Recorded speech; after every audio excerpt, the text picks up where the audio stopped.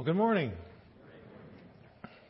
There's a story about a guy who went to his doctor for his annual checkup, and as part of the exam, he looked into his eyes, and he saw that he had some major astigmatism. And he said, you really need to go to your optometrist and have your eyes checked out because you're half blind, dude. And so the guy took his doctor's advice, and he called his optometrist's office. He got an appointment set up, and he went in and on the appointed day.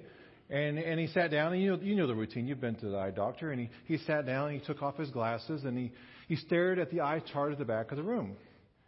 And this guy's eyesight was really pretty bad. It had gotten worse, but he didn't really want to admit that he had vision problems, that he needed better glasses. So he decided to try to fake his way through the eye exam. And you can kind of sort of pull this off. You can kind of squint and make out, is that a D or is that a O or, is that sort of thing. And so he began with the top line. Can you read the top letter? Yeah, it's an A. Next line, C-Y-Z. Next line, it's an R-N-S-V. V, yes, it's a V. Last line, J-M-B. O-S. And the doc says, okay, you can put your glasses back on. And the guy asks, well, how'd I do, doc? And he says, well, pretty good, except for the fact this chart contains numbers, not letters. Sometimes we just aren't willing to admit or to accept that we have problems with our vision, the way that we view things. Today we're continuing with a sermon series we kicked off back in January entitled 2020 Vision. And the main premise behind this series is that we all have blind spots. We all have stigmatisms. We have these blinders or vision problems that keep us from seeing things the way that God wants us to see them. From viewing things the way that God views them. From valuing the things that God values, whether that's other people, things in the world, ourselves, His Son Christ, whatever it is that we need spiritual vision correction, so to speak. Because the truth is, how we view life defines life. How we see and define life determines our destiny, doesn't it? Our perspective on life, our view on life will determine how we invest our time, how we spend our money, how we use our talents, the sort of job that we pursue, the way we use our time, and the way we nurture and value relationships. I think one of the best ways to get to know somebody else and to begin to understand what makes them tick is to kind of get to this question, right? How do you see life? In other words, what's their worldview? What are the things that they look at and value? How they see life. And if you ask that sort of question, you get all sorts of answers. And it's usually some sort of metaphor. I've heard people say life is like a circus or a minefield or a roller coaster, up and down with moments of thrill and moments where your stomach just kind of comes up into your throat. A puzzle, a symphony, a dance. Some say it's like a carousel.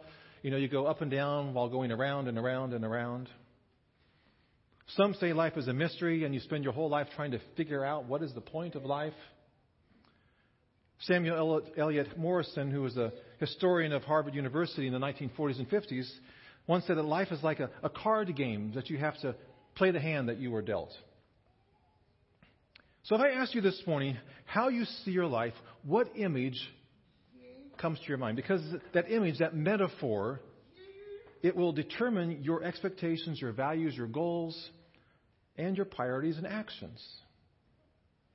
So for example, let's say you said, well, Doug, I see life as an adventure, as a party. Well, then your primary value will be to have fun, to seek thrills.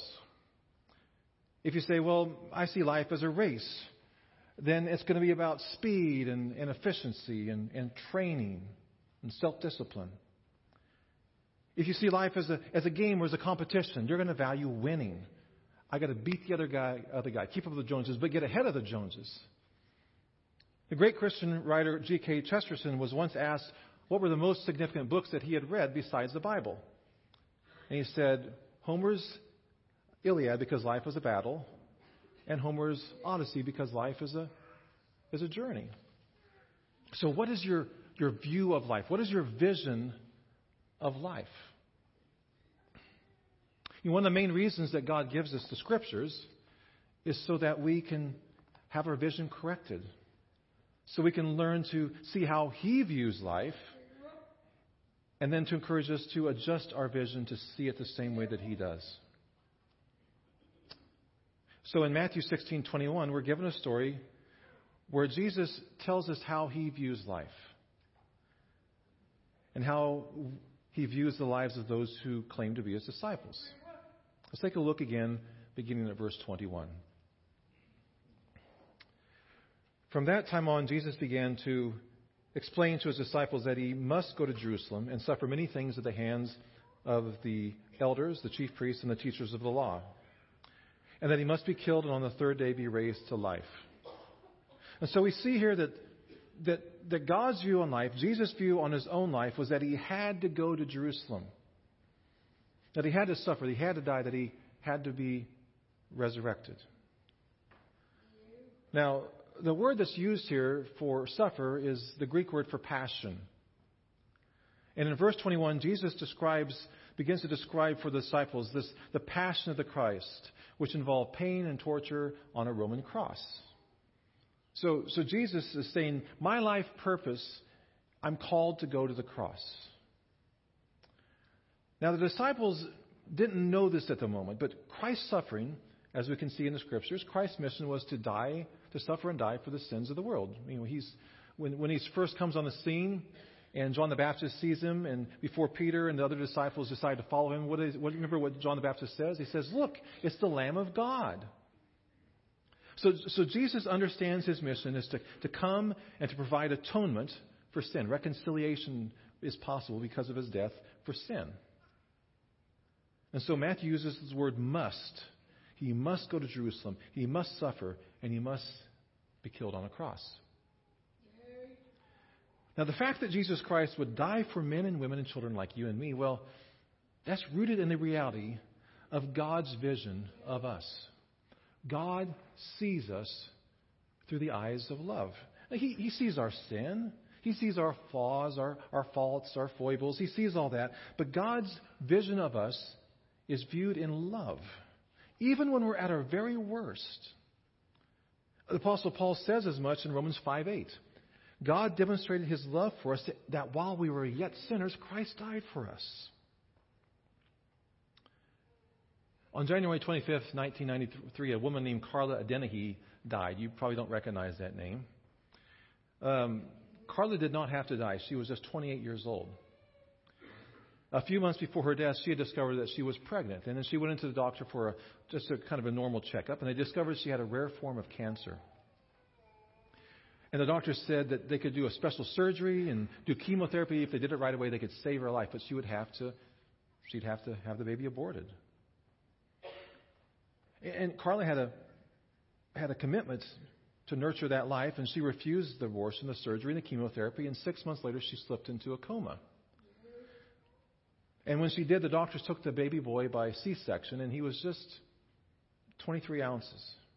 And she died 8 hours later. And when her boy, Stefano, when he grew up, do you think he understood the sacrifice that his mother made? Do you think he realized that she died so that he could live, that she gave her life out of love for him so that he could live? What we see in life, our vision for life, determines what we believe and what we value and how we act.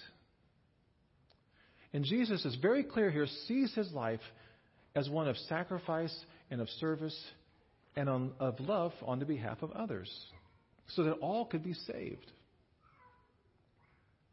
That's Jesus' vision of His life. But at the moment, at least at this moment, in this passage, Peter does not share that vision. It's pretty clear.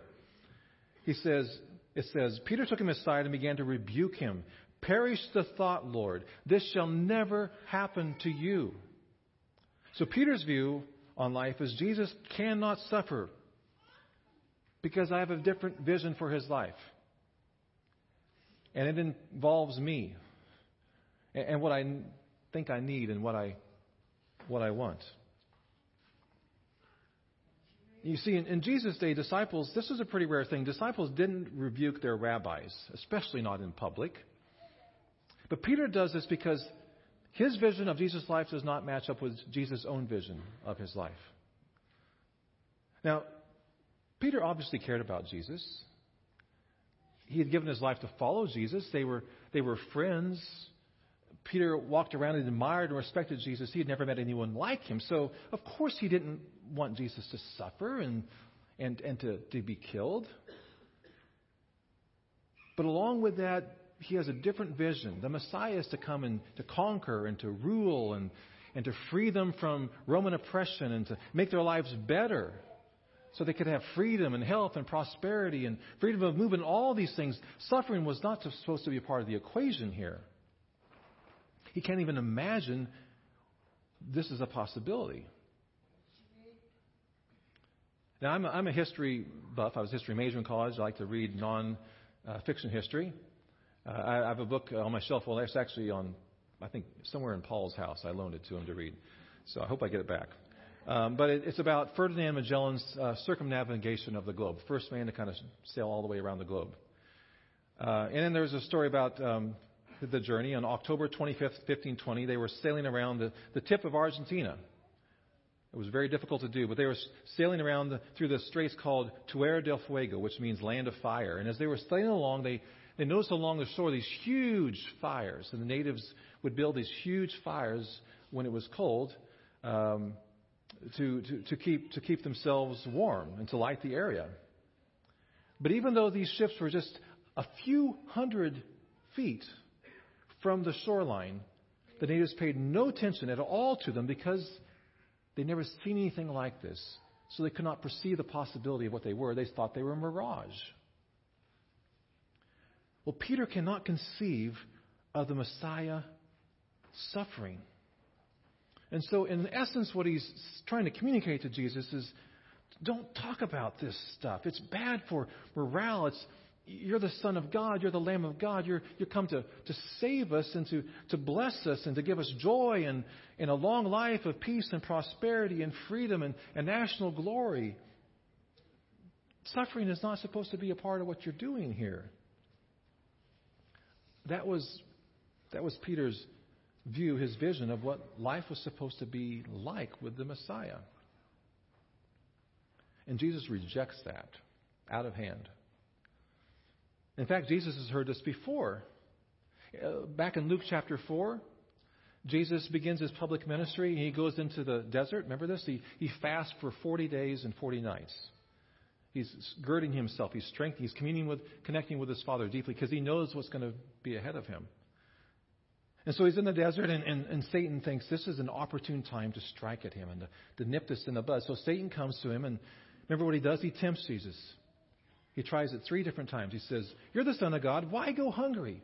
You've been fasting. You've got to be starving. Turn these stones into bread. Feed yourself, the whole world. Show how relevant you are, how much they need you, what you can do." That doesn't work. Satan comes back. "If you're the Son of God, as you say you are, throw yourself down from the temple of God. God will send his angels to protect you. You won't get hurt. It'll be spectacular. People will be so impressed." Jesus says no. And then the 3rd time he comes, "You're the Messiah. You came for a kingdom, a people, and a nation. I'll give it all to you. You'll get all this power, all this prestige, without the pain, without the cross. Just bow down and worship me." In his wonderful little book, In the Name of Jesus, Henri Nouwen wrote this about this interaction. He says, Jesus' first temptation was to be relevant by turning stones into bread. His second temptation was precisely the temptation to do something spectacular. But Jesus refuses to be a stuntman. He says, we all know what the third temptation of Jesus was. It was the temptation of power. "I will give you all the kingdoms of the world in their splendor." What makes the temptation of power so hard to resist? Maybe it's because power offers an easy substitute for the hard work of sacrifice and of service and of love. It's a lot easier to control somebody than to self-sacrificially love them, isn't it? And the history of the church in the world, there's a lot of wonderful, powerful, redemptive, miraculous stories. Wonderful things have happened. But there's also been some episodes and some chapters where the people of God have been tempted to choose power over love and control over the cross. So back to Jesus, Peter. Jesus sees Peter's statement for what it is. It's another temptation from the devil. He's heard this before. And so he responds, "Get out of my sight, Satan. You're a stumbling block to me. You don't have in mind the things of God, but merely the things of humankind." And so God's view on life, His vision for life, must supplant our human view, our human vision for life. Now, you remember what happens right before this passage? There's another dialogue between Peter and Jesus. And it goes a lot better for Peter in this dialogue. Jesus asks the disciples, "Hey, who do people say that I am?" And Peter says, "You're the Messiah. You're the chosen one." Jesus says, "You've nailed it. You've aced it. You're going to be blessed because of this. You're my rock, and I'm going to build the church upon you and this statement of faith and who I am." And right afterwards in Matthew, we see Peter fail this when he tells Jesus, "No, don't talk about suffering. Don't talk about sacrifice, about giving your life up. Don't do this, Jesus." And so in the earlier passage, Jesus calls him blessed and a rock. And now Jesus calls him Satan, and that he's a stumbling block, and that he can't see what is the most important to God, and that he's viewing things through his own eyes. And Jesus rebukes him severely to get his attention. Remember the last time you were severely rebuked? I'm sure it's happened sometimes in your life. Maybe it's been a spouse or a friend, a boss, a coworker, somebody who says, you're missing the mark here. This is not who you are. This is not who you want to be. And it hurts, right? But they do it out of love because they care for you. And they want you to know this is a serious thing. You've got to deal with this. Well, that's what Jesus does here. And it's really, to my knowledge, it's the harshest thing Jesus says to one of his disciples. I mean, he called him Satan, right? I mean, come on, that's pretty harsh. But Jesus wants Peter to understand. He wants us to understand that how we view life, how we view what he came to do, and what he wants to do in us and for us, and what we're called to do, determines what we believe and how we act in the fruit of our life. I'm fearful that many people sometimes in our world have kind of been told or bought into this false idea that following Jesus is pretty much about us. That he came to make our lives better. That he came to make us healthier, wealthier, and wise. But then something bad happens. And if you have that worldview, it can rock your world. Maybe it's cancer or a layoff. Or somebody gets in a serious accident. Or a child gets sick. God forbid they die. Or a disaster. Or an act of terror. And we're left wondering if our Heavenly Father really loves us because we've kind of bought into this idea that it's about us. That Jesus came to make our lives better. And that suffering, that's just that really shouldn't be part of the equation. But what if we raised our children that way or parented our kids that way? Or what if somebody came to your kids, you say they're just at an age where their brains are forming, they're beginning to make their decisions about what's true and what isn't and what life works and about God. And say somebody came to your kids and said, your parents, they love you so much. Your mom and dad, they love you. You're the apple of their eye. Everything revolves around you. And this person said to your kids, and because they love you so much, they will never discipline you. You'll never have to go through any pain. They'll make sure you don't have to go to the dentist or eat peas or pull weeds or do your homework or say you're sorry to your brother or sister or clean your room or make your bed. And whatever you want when you go to the store, they're going to give it to you because just name it and claim it and they'll give it to you because all they have is yours and they love you. If somebody told your kids that, you would not be very happy because you know that sort of thinking, those sort of lies, that will destroy them. It doesn't work that way. It's not for their own good. And so you can see why Peter's comments caused Jesus so much frustration and anger here because Christ without suffering, Christ without sacrifice, Christ without the cross is not Christ. That's the Antichrist. This false idea of Messiah of our own minds and culture. How we see life determines what we believe, what we value, and how we act. And then finally, Jesus turns to the rest of the disciples. And he says this in verse 23. If anyone would come after me, he must first deny himself and take up his cross and follow me. For whoever wants to save their life will lose it. But whoever loses their life for me will find it. What good will it be for a person if they gain the whole world but forfeit their soul? Or what can a person give in exchange for his soul? For the Son of Man is going to come in his Father's glory with his angels, and then he will reward each person according to what he has done. In other words, God's view and vision for life must be the view and vision for life that we as his followers have. If we want to be a Christ follower, we have to see life as he sees it and live life as he lived it. It's pretty obvious. And as a Christ follower, life is a means to serving others and sacrificing for others in order to do God's will. And in the process, we're told that when we give our life up in sacrifice and service, that we gain something incredible. We gain life and meaning and purpose, both here but also for eternity.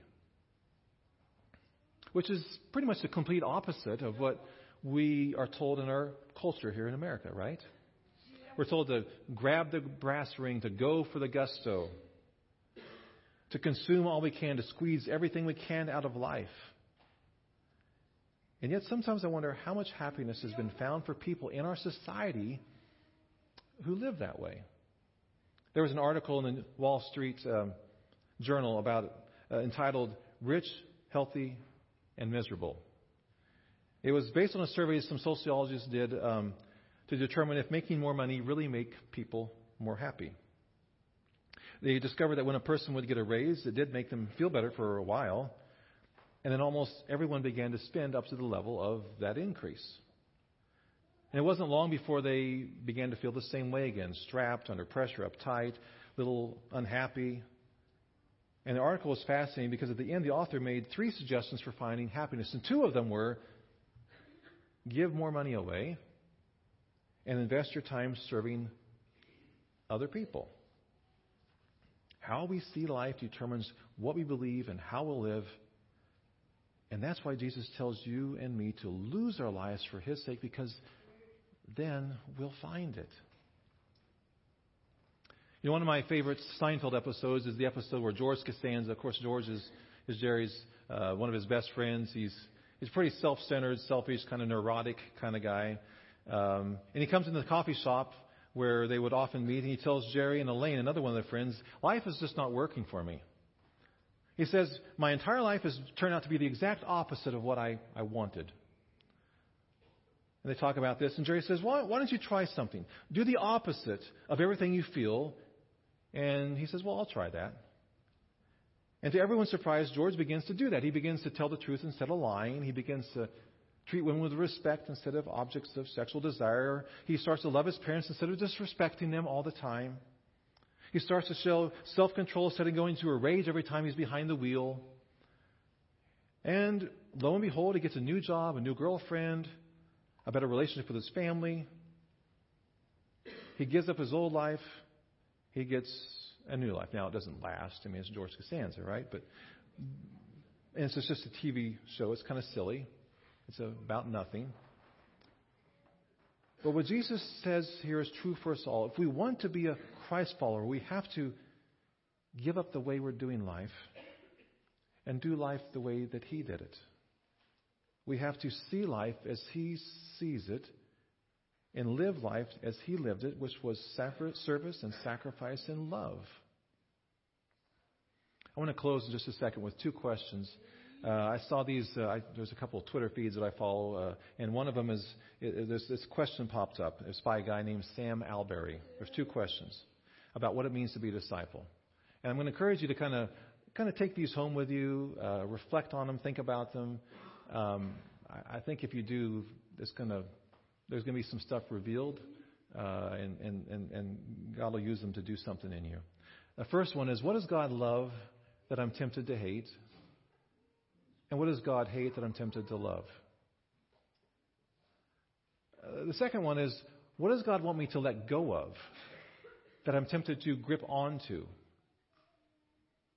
And what does God want me to grip onto that I'm tempted to let go of?